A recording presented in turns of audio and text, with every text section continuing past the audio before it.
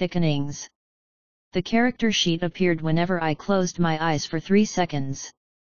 That's not me being casual with my language, I sat there and timed it after the first time it came up. It was like the messages I'd been seeing that flashed up into my field of view to inform me of achievements, skill unlocks, and things of that nature. No matter where I turned while my eyes were closed, the whole character sheet stayed in focus. If I moved my eyes to the sides, it switched to mostly blank pages with nothing more than empty panes and the occasional title like Virtues, Companions, Spells Known, and things of that nature. I did eventually find one that said Afflictions which had Cowardice listed, but it didn't seem like that actually did anything, or at least it didn't have a tooltip. Somewhat surprisingly, there was no inventory, though there was a pretty pointless page that gave me a physical description of myself. The only information of note there was that I was level 2, which I'd already guessed. I won't belabor my physical description. My friend Greg had once said that I looked like someone had chosen default for every option in the character creator, which I'd tried to laugh at but cut kind of deep. I wasn't handsome, I wasn't ugly, none of my features were very prominent, my eyes were blue, my hair was brown, average build, average height. After Greg had made his comment at one of our D&D games, my nickname had been default for a while, at least until I stopped pretending to find it funny. And even after that my friends would use similar lines to trash talk me, saying that I was the most generic man alive, a white bread with skim milk motherfucker, or the human equivalent of vanilla ice cream. Not that I was any less of an asshole to them. I opened my eyes and looked around the gas station, then to the zombies out front.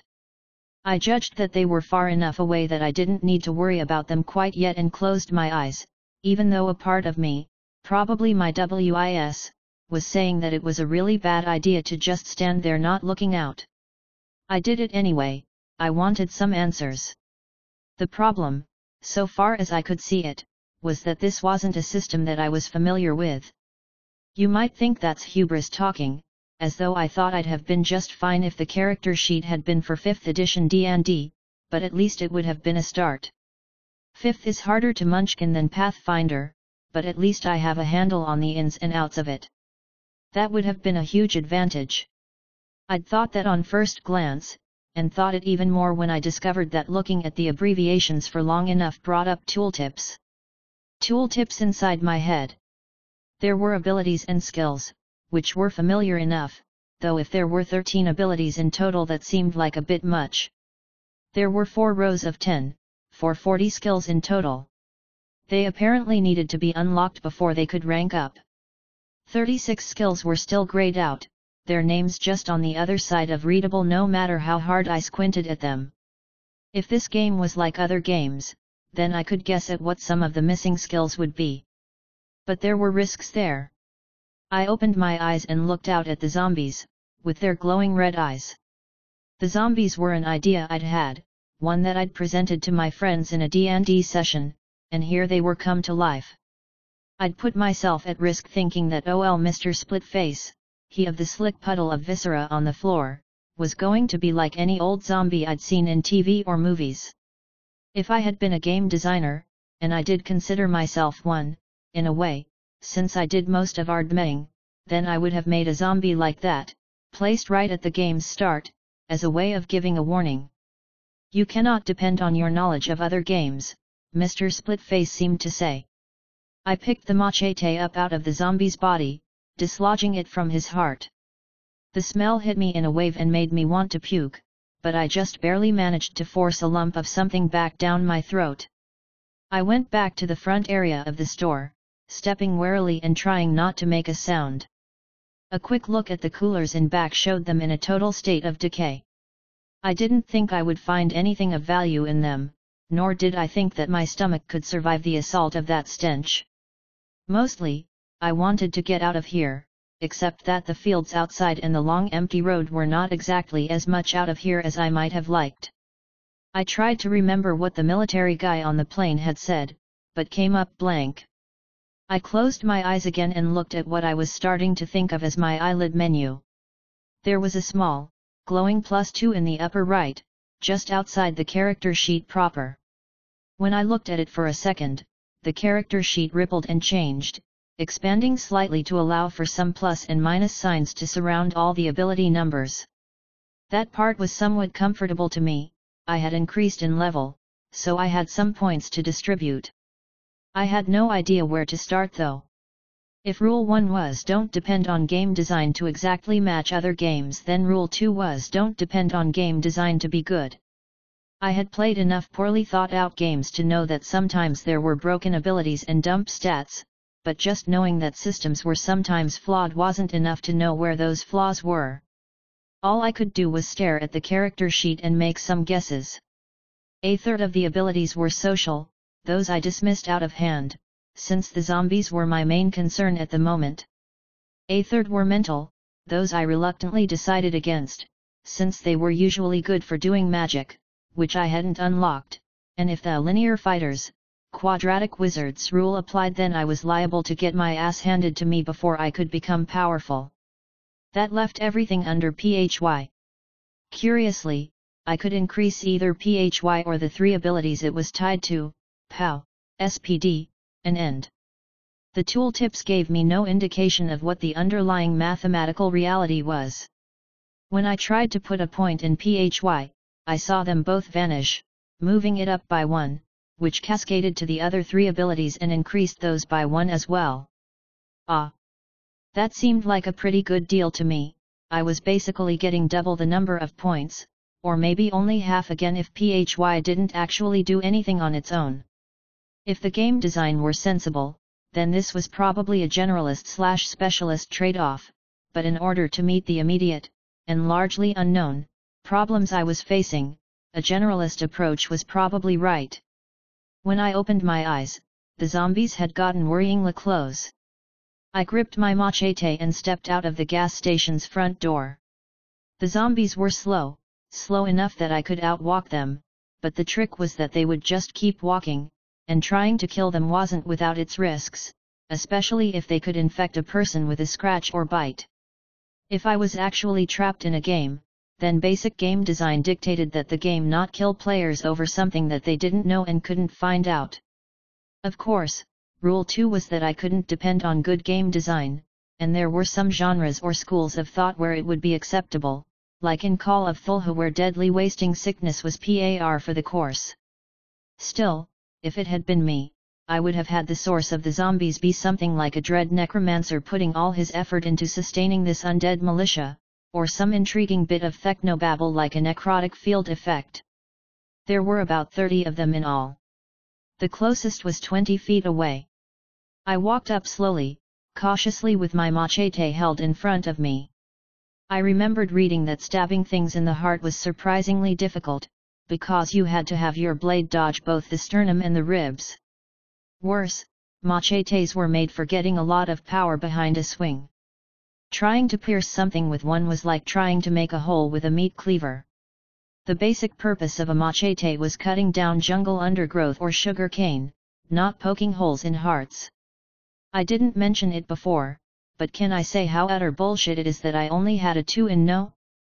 I wasn't terribly athletic, I wasn't great in social situations, and I wouldn't have even called myself that smart, but damn it, I had drunk knowledge from Wikipedia like I was dying of thirst and I'd read a mountain of books. I lined up my strike and swung for the zombie's neck. She lurched forward right as I made my attack, and I ended up hitting her in the shoulder instead. I had to push her away from me in order to prevent her from getting her hands on me, and when I did my fingers touched surprisingly warm flesh. It was like pressing my hand against a feverish forehead. I hacked at the zombie again, this time striking her in the collarbone. The crack of bone made me wince, but I reared back for another swing. My arm briefly blocked my view for just long enough that the zombie had time to move. I ducked out of the way of her hand, then backed up to give myself some room. Skill unlocked, dodge. Well, I couldn't say that one was too much of a surprise. I swung at the zombie again, hitting her in the temple this time, and one of her red eyes flickered out like a light. I wasn't sure quite what that meant. When I had made my own version of these zombies, their eyes were nothing special and the glowing effect was purely cosmetic. The other zombies were getting closer to us, so I attacked again, resolving to turn tail and run if this didn't do anything. My machete came down from up high in a double-handed overhead swing with all my power behind it and hit right at the place where I had broken her collarbone. There were two distinct wet cracks as the machete cut its way through ribs, and then the light in her other eye went out. I managed to hold onto my machete as she slumped to the ground. Skill increased, one-handed weapons LVL 3. Zombie defeated. I had hoped to kill a few more before leaving, mostly to level up, but they were clustered too closely together now, and I wanted to escape before things got dicey. I moved away from the center mass of the crowd and slipped through them without any problem, then got on the road and started walking at a brisk pace. The thing was, I didn't actually know whether the stats I could see written on my eyelids actually did anything. When I'd swung the machete, I hadn't felt any better at it at level 2 than level 0, and there was no clear relationship between that number and the outcome, at least not to me, with the heady rush of leveling up being the one exception. That meant that staying in one place and trying to kill relatively easily killed things was still too much of a gamble, at least until I learned more. I'd had a choice when I'd gotten to the road, and I had decided to go toward the distant buildings rather than the flat, seemingly endless plains. It was overcast, so I couldn't see the sun, and without that I had no idea which direction I was going. I had never really had much experience outdoors. Maybe if I had, I would have been able to find directions without the sun to guide me. There was something having to do with moss, I remembered, but I couldn't recall what it was. It wasn't really like directions would help anyway, not when I had no idea what kind of world this was. I tried to keep a steady pace to my walking, fast enough that I would be able to get somewhere, but slow enough that I wouldn't get tired. Oh, and the zombies were still following me, as I could see by the veritable field of red eyes behind me. They were slow, but if they kept on me I was going to have to find somewhere to hole up in order to sleep. They didn't seem to be very strong, though I'd thought I'd seen a few bursts of speed and power from them, like when Splitface had stood up in the gas station or when they did their lunges. A door might hold them back, but for long enough that I would be able to sleep? I'd need an exit strategy on top of that. The military guy had said to get to the outpost, which seemed like a reasonable goal, and the start of a quest, but he hadn't said what direction it was in or how far away. Either way, I didn't think I would be able to get there before I needed sleep, so finding a safe place to hole up was imperative. Skill increased, Athletics LVL 1. Right then, brisk walking apparently counted as athleticism, which was good to know. I had been waiting for that one, and I did notice a change this time. My steps became a little more sure, a little more swift, and I straightened my posture slightly. I wondered how much of that, if any, was psychological. Either way, it gave me some more information about the game system, which was welcome. I didn't have too much time to ruminate on that though, because I had come close enough to the crop of buildings to get a look at them. It looked like the kind of tiny town that you could find all over the Midwest in general and Kansas in specific, a place that existed mostly because there was a limit to how far farmers were willing to drive for groceries, gas, and a haircut.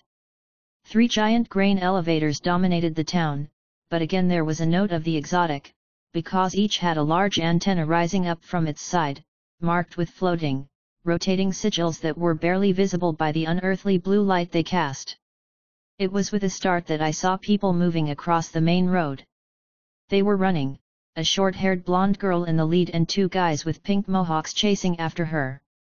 Or at least, that's what I thought at first, until I saw the thing following them. It was a blackened creature of corpses, with eyes as large as headlights and a body so big it would have a hard time hiding behind a gas station. It was moving far faster than the zombies had moved, slamming down its fists and dragging itself to make up for a back leg that was crooked and broken. I was between a rock and a hard place, with the enormous necrotic monster ahead of me and the horde behind me. I didn't think either was within my abilities, but at least if I moved on ahead there were buildings that I could hide in and maybe try to loot while the big guy was distracted. Affliction, Cowardice LVL 2. WIS-1, -1. How is that cowardice? I asked, but I soon realized the answer. I'd gotten cowardice when I had run away from the girl getting attacked by 4 zombies, right when I'd landed. Here I had been presented with another girl running from both the scary guys with mohawks and a monster, and I hadn't even spared a thought to running to her rescue. That's not cowardice, that's selfishness, if anything, I said to the air. There was no response, not that I had expected one. I began jogging toward the town. The nearest building looked like some kind of mechanic's shop.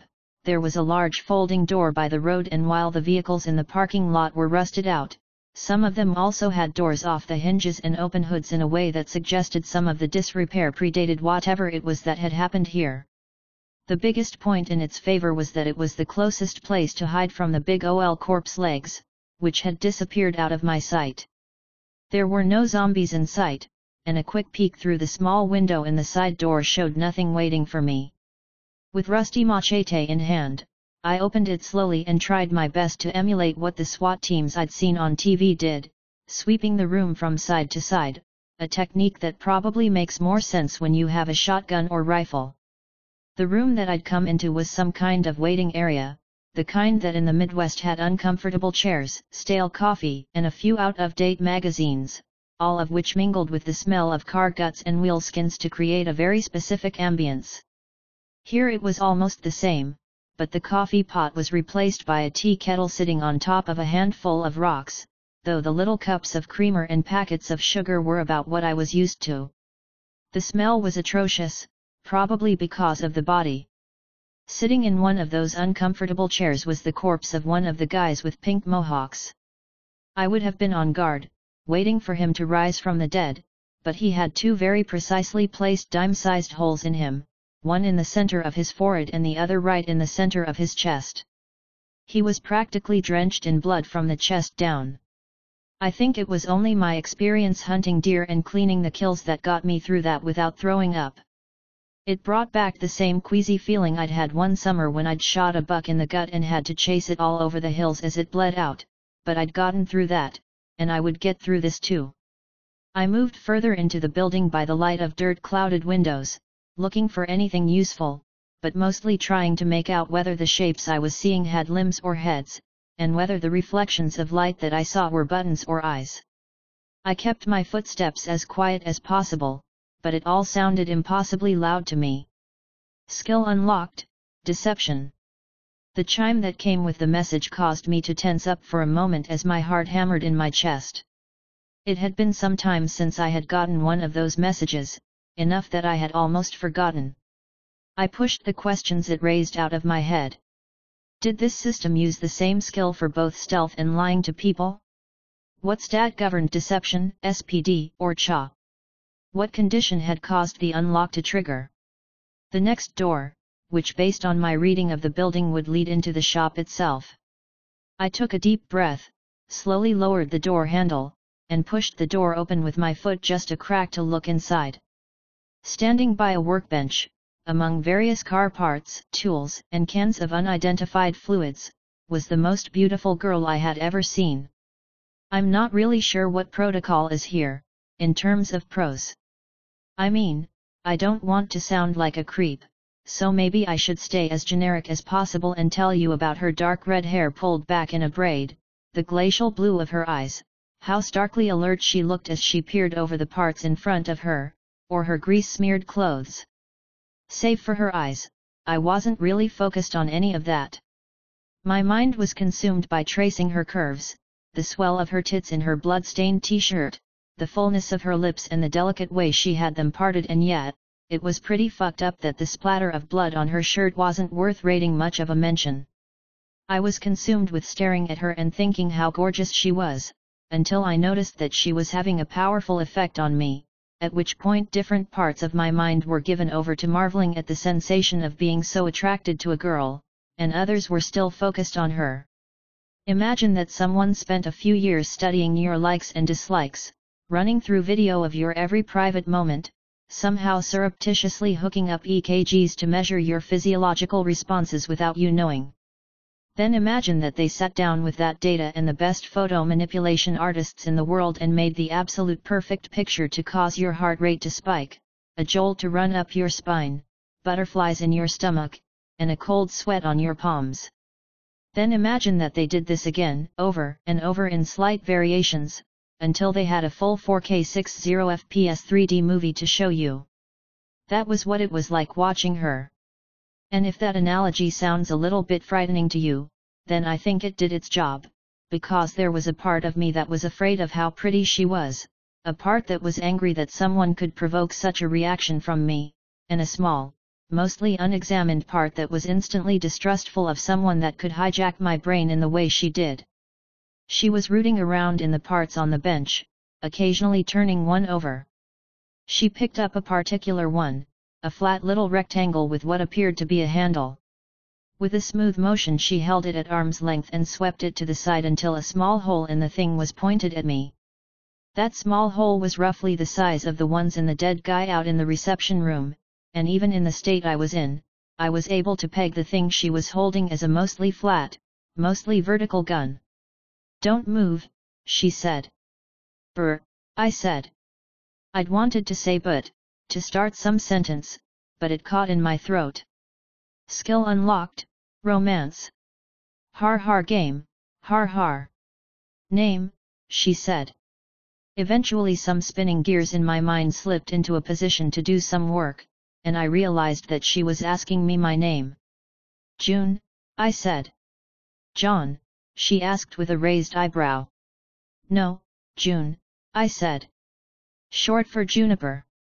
She was staring at me with her teeth set.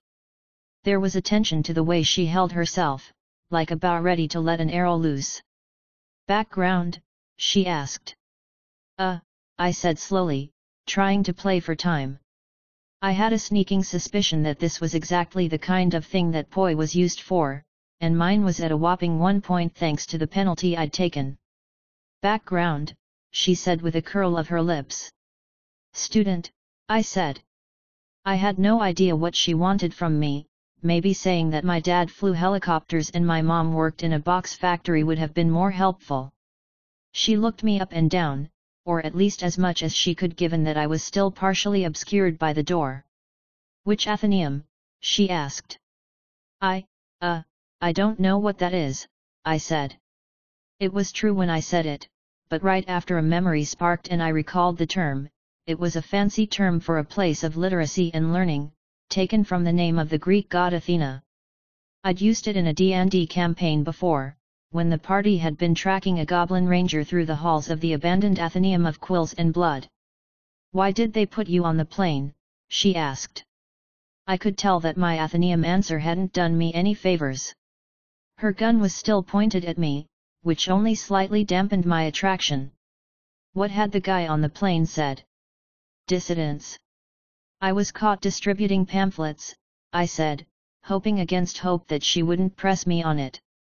Skill increased, Deception LVL 1.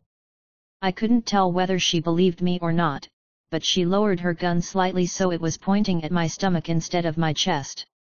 "Step out from behind the door," she said. I did so, lifting my hands above my head and putting my machete on full display so she could see that I didn't mean to be a threat. "Drop the machete," she said. I did as she asked. "The fuchsia coterie came down with us," she said. "They have a mission in the Risen Lands, and part of that mission is putting down anyone who sees them. Ordinarily, 1 in 100 survive the journey to the outpost, but the color riot will ensure that you don't even have that hope, not unless we work together." Well, that was a pretty shockingly straightforward hook. "I'm in," I said. "What needs doing?" "Quest accepted, 7 bells for 7 hells."